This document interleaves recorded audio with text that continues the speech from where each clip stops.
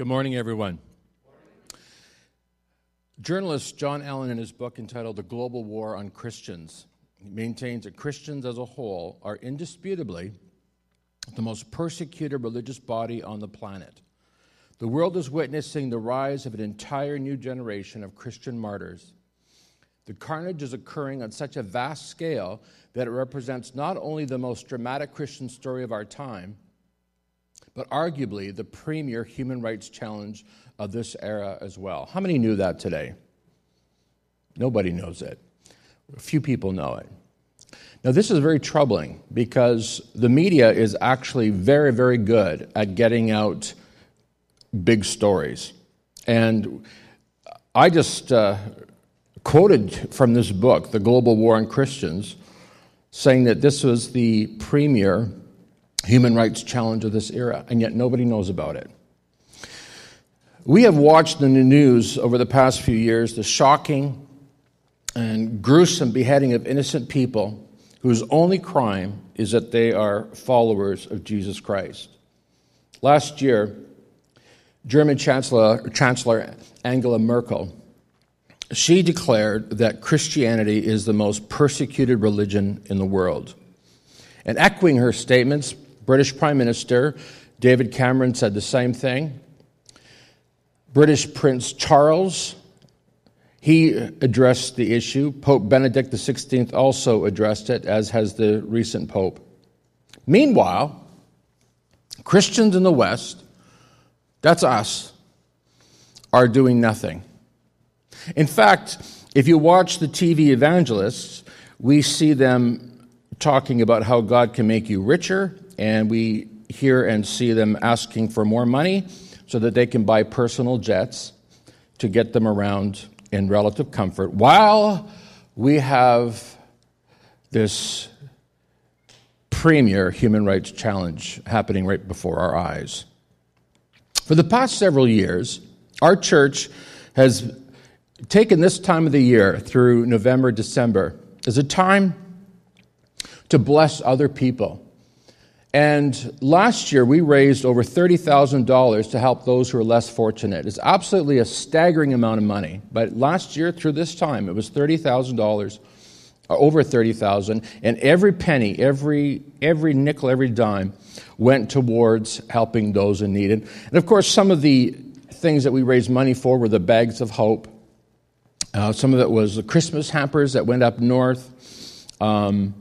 We gave the teachers and staff at Horizon College a $100 gift certificate to express our appreciation to these men and women who are overworked and underpaid. And so what we want to do at Cross Church over the next 4 weeks is we want to engage our congregation to use their time, their treasure, and their talent to make a difference in this world. We are asking you for the whole month of November, and we're going to be talking about it in our small groups, we're going to ask you to engage with us in making a difference in the lives and the people around us who maybe don't have what we have and maybe are not as well off as we are. You will all have been given a bulletin this morning. If you haven't got a bulletin, I would ask you to get one before you leave.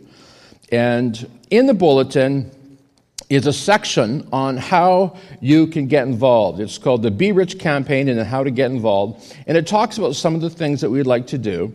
We'd like to give to persecuted Christians and refugees. We'd like you to sign up to fill one of our Kids Club family Christmas hampers. We'd like to give some Christmas hampers to the folks, the Christians in Garden Hill and also in Sachago Lake. We'd like to bring breakfast cereal for Brooklyn School Feeding Program. We'd ask you to sign up to volunteer for Cross Church's Christmas outreach. We're asking you to use your time, your treasure, and your talent for God's glory. And speaking of using your time and serving, in this room next door to us, there's 28 people who are sitting in a special course that Laura mentioned in the bulletin. It's an orientation on how to serve at Cross Church. And by the way, if you haven't signed up for that yet, we'd ask you to please do that as soon as possible. And, of course, there'll be some other projects that we'll be talking about. But I do want to ask you to please take careful note of that. And I'd like to ask you to begin to pray. And, so often we ask for money for ourselves, but this time it's not for us. 100% is for others who are in need. And this morning what we're going to do is we're going to focus in on persecuted Christians. And more about that in just a moment. You will also notice that there are a number of envelopes that are called Be Rich. And we would ask you to take one of these envelopes. You can give a donation today. The suggested donation is $30 per person. If everybody in our church gave $30, we would be a third of the way towards our goal. So we're asking everybody, if you would get one of these envelopes and prayerfully consider what you could give. And then possibly you'll want to give something every week, and you're certainly welcome to do that. We definitely have enough envelopes for that, 4 per person, not a problem, or 4 per household. But we want everybody to start thinking about what they can do to make a difference around the world. Now, before we talk about giving and meeting the needs of the persecuted rich, we've got to establish something, and here it is. We are rich. Does everybody understand that today? We are rich here in Cross Church. But many of you would say, well, I don't think I'm rich, Pastor Allen. I know people who are, but I'm not one of them. Did you know that most of the people here today are in the top 1% of the world's richest people? Did you know that? The majority here today are in the top 1% of the world's richest people. And you say, well, Pastor Allen, I'm pretty sure I don't fall in that category. Folks, if your household income is $48,000 or more, then you are definitely in the top 1%. But you say, Pastor Allen, I'm nowhere near $48,000 a year in my household.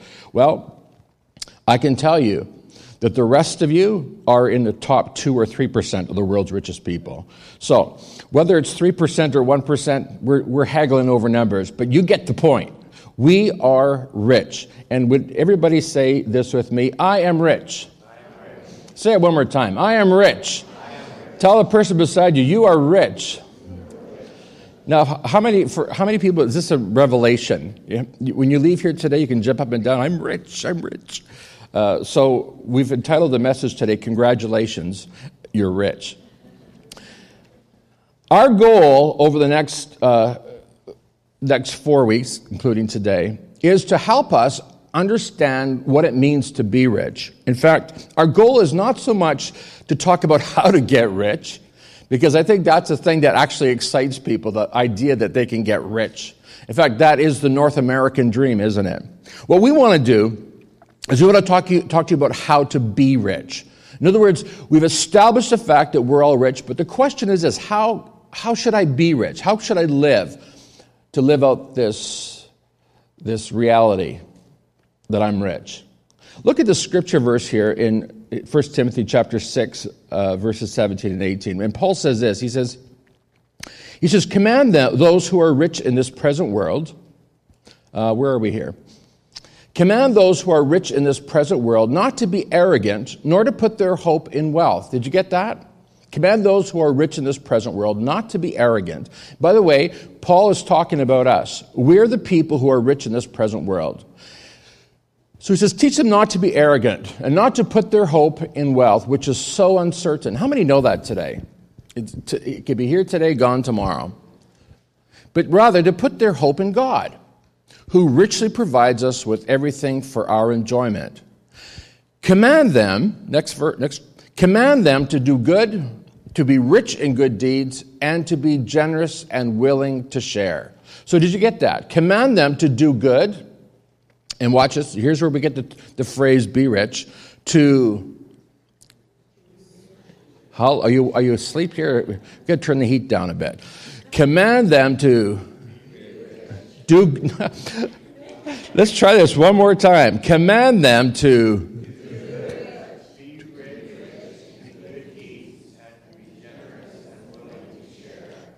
Thank you so much. Okay, so you get the drift here. Command them to do good, to be rich in good deeds, and to be generous and willing to share. So here's the thing. In spite of the fact that most of us don't feel rich, and there's there's a good chance that the reason you don't feel rich is because you're maybe in debt up to your eyeballs in order to live this rich lifestyle that you've gotten used to.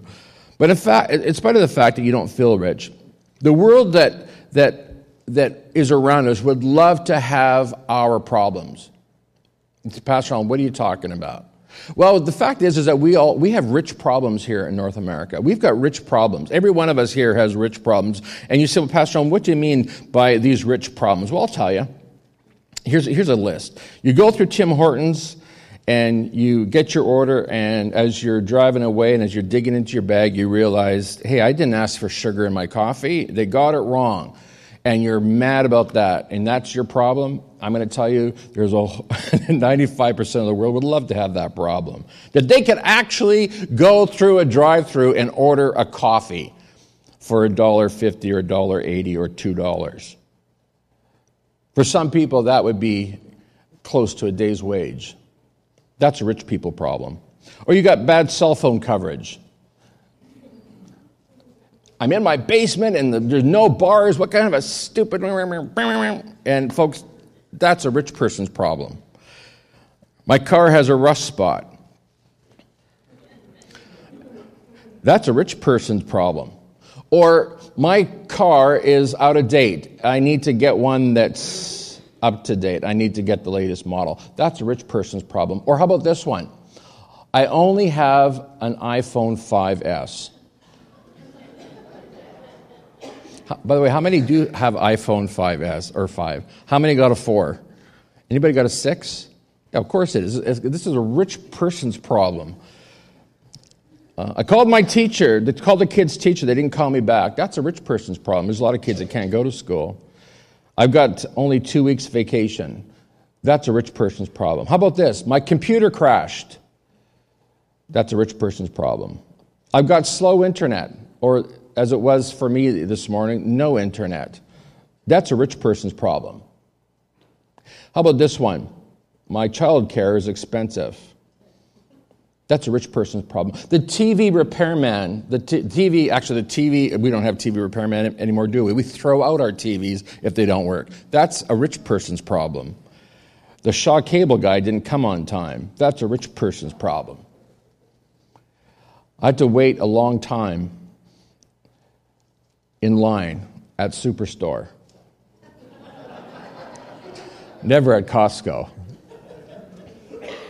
I'm joking. They do have lines there, but they're nice lines. I had to pay $8 for a hot dog at the hockey game. How about this? It cost me more money to fill up my gas tank. Or how about this one? Security lines at the airport are long.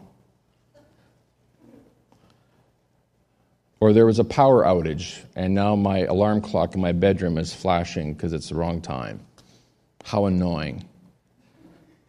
Folks, these are rich people problems. And 95% of the world would love to have these problems. So here's what you and I need to understand today. We are rich. We are rich beyond the imagination of most of the people around here. Now, you see, Pastor Alan, I didn't really want to come to church this morning for a guilt trip. Okay, so I'm not giving you a guilt trip, and in a few moments you're going to see that, in fact, it's quite the opposite. What I would like to see is I'd like all of us, rather, to be grateful for what God has given us, because here's what I've discovered. Guilt never generates or excites people to give, but gratitude does. Gratitude makes people generous. So, if we're so rich, then the question that we need to ask next is this: who needs our help? Who should we be reaching out to? A few weeks ago, I shared personally how being in the world's top 1% of wealthy people had really become a struggle for me. And you say, Pastor, what on earth are you talking about? How could it be a struggle to be in the world's top 1%? Well, I'll tell you why. Because I looked at the needs of the people around me in this world, and I asked myself the question, why should I be blessed with so much while most of the people in this world have nothing? Why should I be blessed like this? And it's been a tension that I've had to live with and I've had to manage for my whole life. I mean, I don't even know if my kids are even fully aware of it. But every time I come home and I push the garage door opener and the garage door goes up and I can drive in and I can push the button and it goes down again, I think to myself, the majority of the world would love to have a house for their car. Right? And I walk in the house and it's warm, it's not cold. In fact, it's too warm. I go into the kitchen, I'm hungry, there's a piece of cheese, there's a Coke Zero, there's cake to eat, there's all kinds of food to eat in my fridge. There's coffee sitting there, I can have a cup of coffee. I can sit down on a comfortable couch. I don't even have to go to the TV, I can just hold my little remote, which has got my name on it. And no, it doesn't really. My name, yeah. Anyway, there I am. I can watch the news. I can watch whatever I want. I live in such comfort, such ease, while most of the world does not. You know, even as a child, I would see the World Vision pictures. Remember World Vision? And okay, people who are close to my age, you remember Biafra? Okay, Carolyn, you remember Biafra? Oh, some of you remember, because that was big then, because of the big famine that was going through Biafra. And to be honest with you, I don't even really know where that is. I think it's somewhere in Africa. But I remember it, and I remember the pictures of sad little children with flies on their face cooking their meals on a crude little stove, a little fire made within a ring of stones. And thinking to myself, why do I have so much? Now, don't get me wrong, my parents were not millionaires. In fact, they were far from it. We lived in a home where my dad worked and my mom was a stay-at-home mom. We lived on dad's salary. We made ends meet. We went on vacations. We went camping. We had, at times, more than one vehicle. We had decent clothes to wear. Not a lot of them, but we did have them. We did have clothes. We had great food to eat. In fact, there was an abundance. My grandmother had a massive garden. And, you know, even from time to time, we even went to restaurants. Now, folks, we're going back 40 years ago. And I'm going to tell you, even 40 years ago, we were living very rich, comparatively speaking, when we compare ourselves against the world. And as a young follower, a young believer in Jesus Christ, I always had that nagging feeling that somehow this just wasn't fair. I don't know if anybody here today has ever had that feeling, but maybe now I've wrecked your life because now you're going to start thinking about how unfair it is that you have so much. Well, don't panic here because I've got a scripture verse for you that I think will help you. The verse that I want to share with you next is a verse that's helped me to manage this tension, this feeling of, how is it that I should have so much while the rest of the world has so little? And here it is. It's Luke 12:48, and it says this. When someone has been given much, maybe read that with me. When someone has been given much, much will be required in return. And when someone has been entrusted with much, even more will be required. When I began to recognize that what I have been given is not just because God favors me, in fact, I quickly understood that it's not God's favor that I have so much as it is responsibility that God has given me. When I understood that, then I could cope with the relative ease and luxury here in North America. I began to understand that God has entrusted much to me so that I could in turn be a blessing to others. And so Gloria and I have tried to live our whole married life, and even before we were married, we were both committed to being generous with what God had given to us, because we believe with all our hearts that to whom much is given, much is required. Now, I got to tell you, I still do have some tension. I do have that pressure. And here's the tension.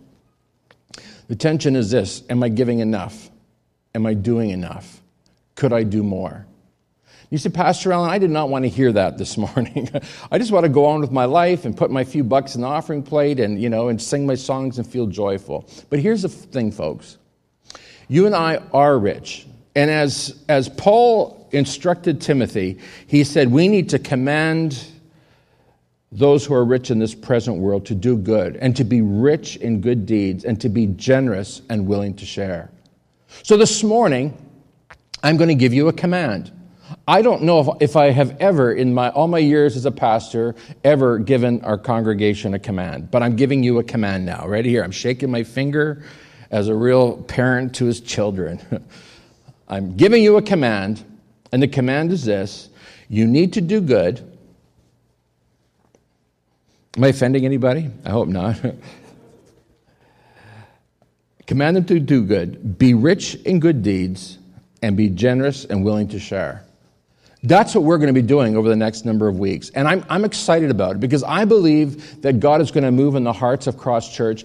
And, $30,000 last year, that was a massive amount of money. And, quite frankly, until I go into prayer and start praying it through, I can't envision that we could do it again. But somehow, some way, this church is an incredibly generous church. How many would say amen to that? It does amazing things. And so I'm going to say this to you today, folks. My prayer, the desire of my heart is that everybody in this church would take seriously this call to be rich in good deeds and be generous and willing to share. That we would be able to do exceedingly and abundantly above all that God asks of us. God asks for our tithe, our 10%, but can we do better than that? Can we, in faith, say, God, I believe that everything that I have has been entrusted to me. Remember, when someone has been given much, much will be required in return. Folks, listen to me. I'm telling you, if you will be generous with what God has entrusted to you, then He will know this about you. He will know that He can entrust more to you. Some of us are living in constant poverty, and it's because we have a poverty mentality. We don't trust God. We haven't really put our hope in God. Rather, we put our hope in our money. We put our faith in our money, and we believe that as long as that I've got money in my pocket, then all will be well. Folks, what you need is not money in your pocket. You need God in your heart. And so this morning, I'm asking that you and I take seriously this call to be generous because God has blessed us with so much. I want to remind you of something that Jesus says. It's quite a shocking passage of Scripture, and it's in Matthew chapter 25, verses 31 to 46. Listen, I can't read all, maybe I can read most of it, but listen to this. Ready? Listen to this. But when the Son of Man comes in His glory, that's Jesus, and all the angels with Him, then He will sit upon His glorious throne, and all the nations will be gathered in His presence, and He will separate the people as a shepherd separates the sheep from the goats. He will place the sheep at His right hand and the goats at His left. Then the King will say to those on His right, "Come, you who are blessed by my Father, inherit the kingdom prepared for you from the creation of the world. For I was hungry, and you fed me. I was thirsty, and you gave me a drink. I was a stranger, and you invited me into your home. I was naked, and you gave me clothing. I was sick, and you cared for me. I was in prison, and you visited me." Then the righteous ones will reply, "Lord, when did we see you hungry and feed you, or thirsty and give you something to drink? Or a stranger and show you hospitality, or naked and give you clothing? When did we ever see you sick or in prison and visit you?" And the King will say, "I tell you the truth, when you did it to one of the least of these," listen to this, "my brothers and sisters. When you did it to one of the least of these, my brothers and sisters, you were doing it for me." Now, this passage of Scripture has been tortured to say all kinds of things. And I want you to know that Jesus is not trying to put a guilt trip on people, but rather, He is specifically telling us to care for our brothers and sisters in Christ. Our fellow brothers, our fellow Christians, pastors, brothers and sisters who are faithfully serving Jesus. What Jesus is revealing in this passage of Scripture is this. He's revealing who the real Christians are. The real Christians, the sheep, are the ones who care for Jesus' brothers and sisters, the ones who are in prison, the ones who are naked, the ones who are strangers, the ones who need something to eat and something to drink. Folks, you understand that we have entered into a new era, and it's just happened. I don't know if you knew this. It's just happened, I would say, in the last number of months. The world as we've known it, up until just a few months ago, will never be the same again.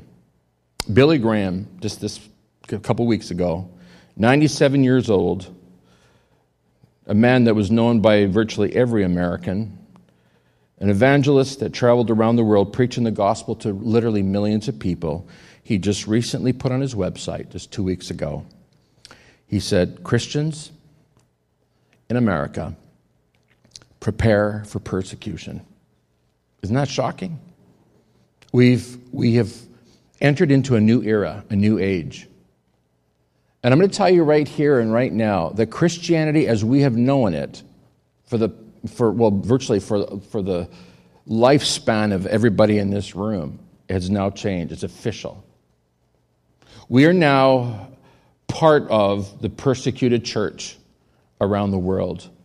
Those of us who put our faith in Christ, those of us who have said, I want to follow Jesus with all my heart, with all my mind, with all my soul and my strength, we are now under attack. And folks, it's not just by Muslims. It's by the secular world that looks at Christianity as a threat to their way of life. And what is the way of life of the people in this world? I'll tell you what it is in just a phrase.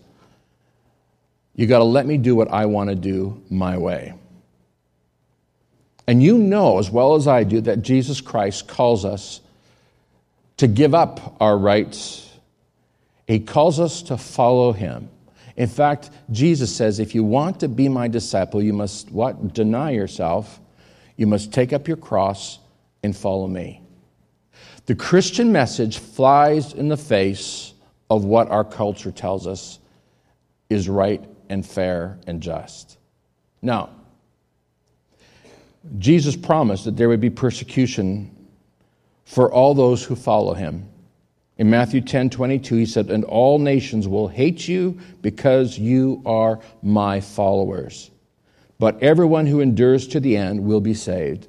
Folks, Jesus Christ is talking about these last days. He's talking, folks, about what's happening right now. Now, for some of you, you're sitting here and you're scared. I'm going to tell you something. Jesus said, be not afraid. You're nothing to be afraid of. But what we do have to do is that we have to be serious, we have to be diligent, we have to be prepared to do exactly what God has called us to do. Paul says to Timothy, yes, and everyone who wants to live a godly life in Christ Jesus will suffer persecution. This is what it means to be a follower of Christ. And by the way, you're not going to hear this on TV. You're not going to hear this from the TV evangelist because it's not a positive message. So what do we do in the meantime? We're living in a world that's full of persecution, and the fact of the matter is that we are rich believers. We are relatively rich. What are we going to do with that kind of wealth? Well, I'm going to tell you, folks, here's what the disciple of Jesus, John, told us to do. He says in 1 John 3:17-18, if someone has enough money to live well, that's us, and sees a brother or sister in need but shows no compassion, how can God's love be in that person? John's asking, I love John. John just hits us right between the eyes. His logic is devastating. And he's asking you a question. He's asking me a question. How can you say the love of God is in you if you don't care about your brothers and sisters who are being persecuted around the world? Dear children, let's not merely say that we love each other, but let us say it again. Let us. Are you speaking French? Say it again. Let us. Thank you. Let us show the truth by our actions. Folks, that is what this Be Rich campaign is all about. We're going to show the truth by our actions. We are going to rise up as people who still have relative freedom compared to the rest of the world, and we're going to reach out to our brothers and sisters who even now are experiencing severe persecution. I'm going to close with this. About a month ago, actually October the 2nd, 2015, Donna Rachel Edmonds wrote an article called abuse, exclusion, and physical attacks for Christian Syrian refugees in Germany. Now, isn't this interesting? These refugees are leaving Syria because of ISIS, because of the economic conditions there, whatever. They leave the land of persecution, they go to Germany, and what do? They persecute. Isn't that interesting? The people who are persecuted go to Germany and they persecute. Who are they persecuting? They're persecuting Christians. Listen to this. Christians fleeing Muslim persecution are finding just as much oppression in the refugee camps and shelters of Germany as they suffered in their home states. Isn't that interesting?